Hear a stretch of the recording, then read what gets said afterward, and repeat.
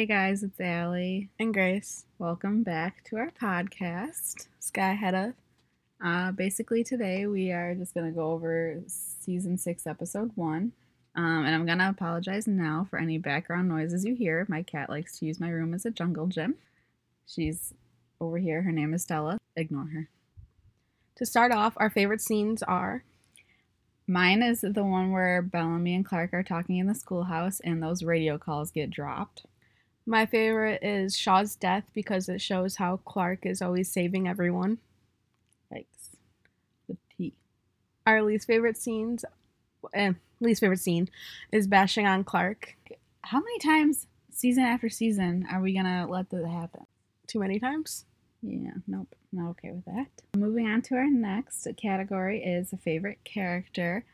My favorite character is Raven. And mine is Murphy. He's just so... I don't know how to say it. He brought the humor to the dark episode. Yeah, and him dancing and singing along was just the cutest thing ever. I loved how Raven was just like calling out Abby and stuff for like her drug usage last season and how she just shocked Raven because of the drugs. Yeah, she definitely lost her humanity. And together, our favorite character is Jordan. Oh, he's just so precious. He mentioned mom and dad, and I wanted to cry. Rip. Oh my god, I'm sad. Okay, moving on. Next, our least favorite characters were Kane. And mine was Raven. Don't get me wrong. I don't hate Raven in any way, but she just has to keep on bringing up Clark, and not really just her, but the way everyone's treating Clark. But Raven just kind of really stuck out. Like, oh, let's not send Clark then. She should be staying behind. And for our favorite quotes, mine would be, "Am I a monster? Yes, I am." And mine, I don't really have a favorite quote, but it's basically just the radio call scene again. I'm obviously obsessed. I get it, okay? But just seeing Clark happy and laughing was the highlight of my night when I was watching that episode at work. One of the best parts of the season would have to be the lighting. The lighting just brought more character to this season so far, like the planets behind the scene by the river, how you can see every detail in everyone's face. Personally, I like it for making edits, because thank you. That's the only time I'm ever gonna thank Jason is for this lighting. Other than that, that's where we stand. This is the only season with really, really great lighting so far. Besides season 1. Season 1 and season 2 weren't bad. Yeah, I mean, it depends on... Season 1 for sure, but season 2, there were a lot of times where it was dark, like talking to the grounders before going into Mount Weather. Okay, going back to favorite characters and Murphy, I just want to mention how he had Knocking on Heaven's Door on his iPod, and that hurt. Mm-hmm. For the next few minutes, we kind of found a lot of difficulty in trying to find stuff to talk about with watching the episodes when they were leaked. It's hard to make this podcast pretty long because we already know what's happening in the next episode. We can't like speculate on it. So this one is going to be a little bit shorter than like next week's where we didn't get to see episode 3, obviously. So just bear with us. But we're going to start talking about parallels just to, give them some ideas on what we picked up on or seen other people mention. And the first one, trying to go in order here, but you know how that goes, would be Abby saying goodbye to Clark and sending her back down to the ground. The whole Clark saying, if something happens to me, then Abby going, nothing's gonna happen to you. And then Clark, but what if it does? Okay, this all just reminds me of season 4 when Bellamy and Clark have this conversation. Well, a similar one. But yeah, it just brings me back to my favorite season, and it just made me a little emotional. And then also Abby saying that she was gonna take care of Maddie. I don't know if I'm comfortable with Abby, the cannibalist, taking care of Maddie, my precious little innocent little girl. I wouldn't call her innocent, but I wouldn't put her with the cannibalist doctor. She's pretty innocent. Plus, also, I said little twice, but we're just going to ignore that. She's just so precious. I love her. Oh, I cannot wait to see more of her this season.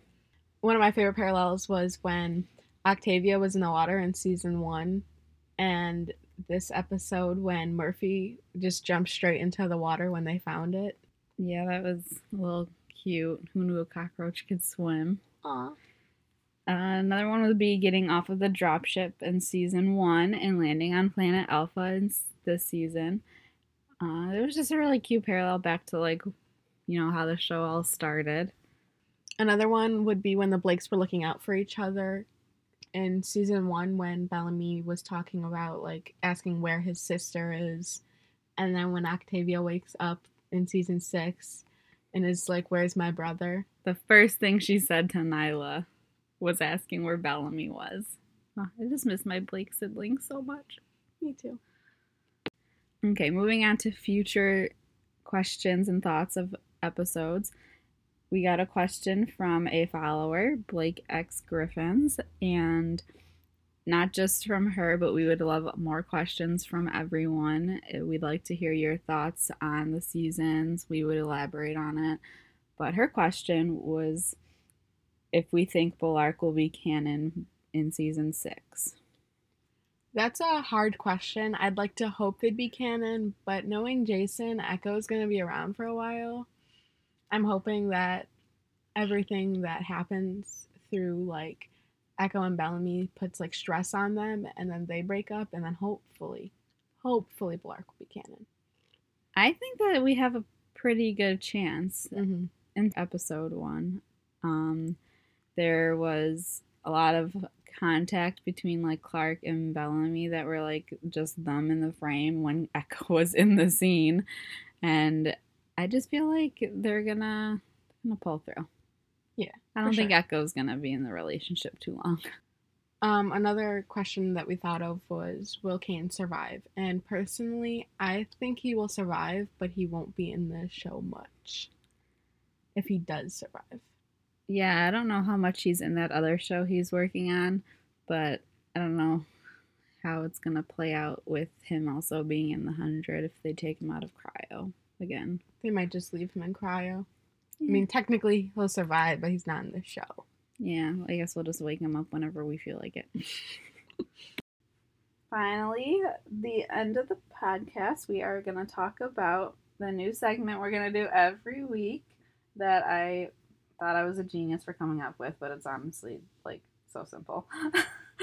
Our favorite songs that we're going to do, like, a character song every week that reminds of a specific character, whether it's from this season or another season. And then the second part is going to be a song that we associate with Bulwark. And we'd also like you guys to send us songs if there's anything you would like us to bring up and any songs that you feel like represent Bulwark pretty well. So I'm going to let Grace start with the first song for this character's song for the week. The first character that I could think of starting with would be Echo. This song makes me think of her because she's not the best character in my mind. The song is Body Bag by Hit the Lights. It talks about that she has something to prove, and honestly, I don't know why she's some people's favorite character. I don't think she's shown much, so she definitely has things to prove to me. It was all off screen, so I don't know what you're talking about. Yeah. And another one is I'll Break Bones You Didn't Know You Had. And honestly, I would really like to. Sounds like lots of fun. Breaking bones? Breaking her bones. Well, we all know what kind of person she is, trying to kill Octavia in the Conclave.